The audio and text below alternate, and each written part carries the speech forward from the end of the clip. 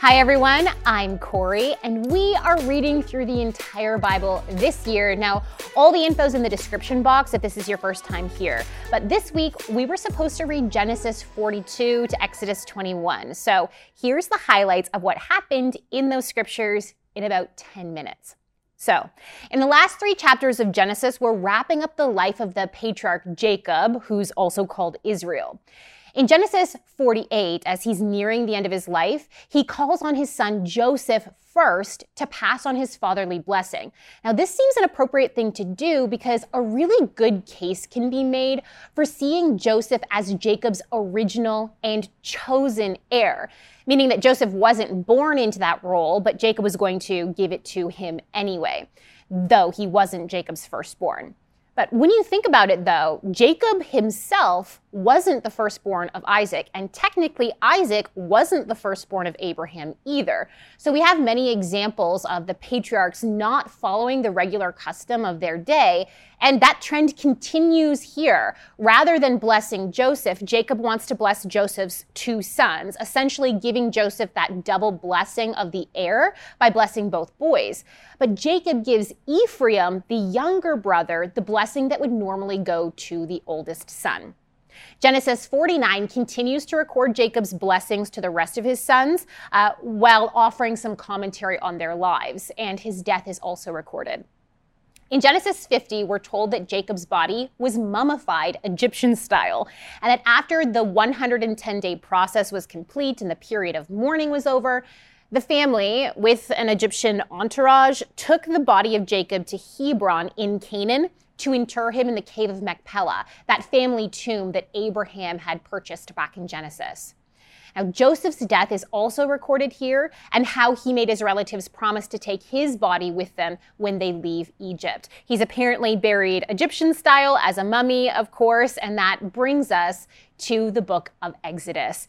In chapter 1, we're told that a pharaoh came to power who didn't care about the history that the Israelites had with the throne through Joseph.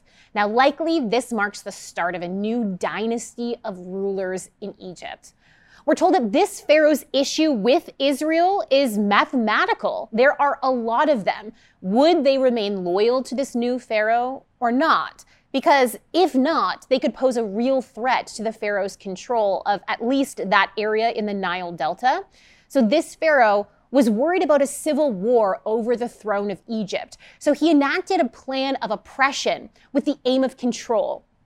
He establishes quotas of forced or taxed labor for the Israelites, and then puts officials over them to make sure the quotas are met. He's established slave masters and slaves.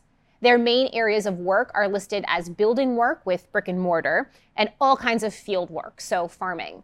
The pharaoh also tries to force Hebrew midwives to kill male children at their deliveries, but they don't go through with it, giving excuses to Pharaoh along the way. So with this plan failed, Pharaoh appeals to the rest of the people of Egypt that if a Hebrew boy is born, they need to throw it into the Nile River. He enacts this murderous, evil law that will come back to bite Egypt where it was applied and where it hurts, the Nile River. Anyway, Exodus 2 records the birth of an Israelite baby boy in the tribe of Levi, whose mother hid him as long as she could. And then the mother comes up with a plan to try to have the boy rescued. She places him in a waterproof basket in the reeds of the Nile. And Pharaoh's daughter has compassion on the boy, giving him a royal adoption and the right to live in Egypt under his mother's nursing care until he's weaned. The Pharaoh's daughter also gives the boy a new name, Moses. Moses grows up in the household of Pharaoh's daughter, but when he's older, he murders an Egyptian that he sees beating an Israelite slave. Moses then has to run for his life when Pharaoh is going to execute him for his crime, and he ends up in Midian, where he marries Zipporah and starts a family. Exodus 3 has God calling to Moses from a burning bush and telling him to go back to Egypt so that God can use him to lead the Israelites out into the promised land, the land of Canaan. In Exodus 4, the conversation between God and Moses continues, and We can see that Moses really doesn't want to go, and there's an interesting confrontation between him and God. The result is that Aaron, Moses' older brother, is going to meet him and will act as Moses' public speaker.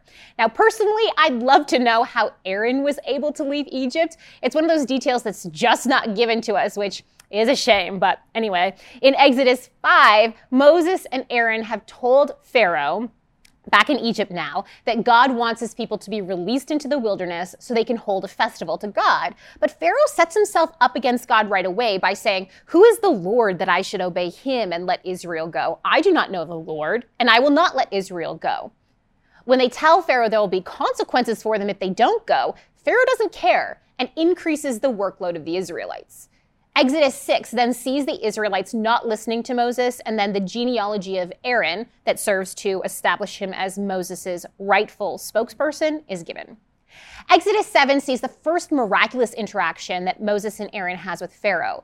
Aaron throws down his staff and it becomes a snake, and then later he hits the water of the Nile with the staff and the waters turn like blood, a fitting image for what had been done to the Hebrew baby boys. Exodus 8 moves us into the full-blown plague narratives, I should say. We have the plagues of frogs, gnats, and flies. The plague of flies is the first plague that doesn't affect the land of Goshen where the Israelites are living. Exodus 9 records the plagues of livestock, boils, and hail. The plague of hail comes with an extra warning to Pharaoh that he needs to bring in all his remaining animals and people so that they don't die. And we're told that some of Pharaoh's officials did fear God, and they did order their animals and people into safety. Exodus 10 records the plagues of locusts and darkness, plagues 8 and 9, if you're keeping count. Now in Exodus 11, Moses and Aaron have been officially banned from Pharaoh's presence. He's just going to ignore them and bear the consequences at this point. But Moses leaves with a dire warning that death is coming on all the firstborn sons of Egypt, and that soon Pharaoh's officials themselves will come and bow before Moses rather than Pharaoh, asking or maybe begging him to leave. Exodus 12 describes the Passover feast and the Feast of Unleavened Bread that would be immortalized in Israelite culture by yearly observance. The plague of the death on the firstborn happens, and Pharaoh tells Moses and Aaron to take the people and go. The Egyptians hurry the Israelites out for fear of more death, giving them gold and silver. The main concept here is let's favor the Israelites with gifts and get them out of here to get their God's wrath away from us. We're also told that people other than biological Israelites left with Israel. Exodus 13 talks about how Israel instituted the consecration or dedication of their firstborn sons and animals to God as a way to remember the Exodus. They would offer a sacrifice to essentially redeem their lives from the Lord as a reminder of how God passed over Israelite lives in that 10th plague. The Festival of Unleavened Bread would also be a yearly reminder for them. And we're told that the Israelites were being led by a manifestation of God in the form of a cloud by day and a fire by night, and that Moses took the bones of, or the mummy of Joseph. Exodus 14 records the crossing of the Red Sea as Pharaoh changes his mind yet again and is coming for the Israelites.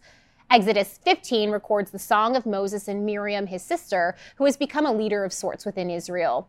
The Israelites face the dangerous situation of finding a water supply that's undrinkable at Marah, but it's healed by God through Moses throwing a chunk of wood in it. The point was told to them, God will protect you, so pay attention to his commands and decrees. In Exodus 16, the Israelites are brought into the desert where the lack of food makes them grumble against God. It makes them wish they were still slaves in Egypt. God provides manna, which is some sort of miraculous thing that they can make bread out of, and quail for meat. Exodus 17 sees God providing water for the Israelites again, this time out of a rock. Israel also faces a military battle in this chapter against the Amalekites. The Amalekites attack them, and Joshua, Moses' assistant and essentially understudy, leads the defense. The Israelites win as Moses, with help from Aaron and Hur, hold the staff as they watch the battle. Exodus 18 records Moses' father-in-law Jethro meeting him at Sinai and bringing Moses' wife Zipporah and their 2 sons with him.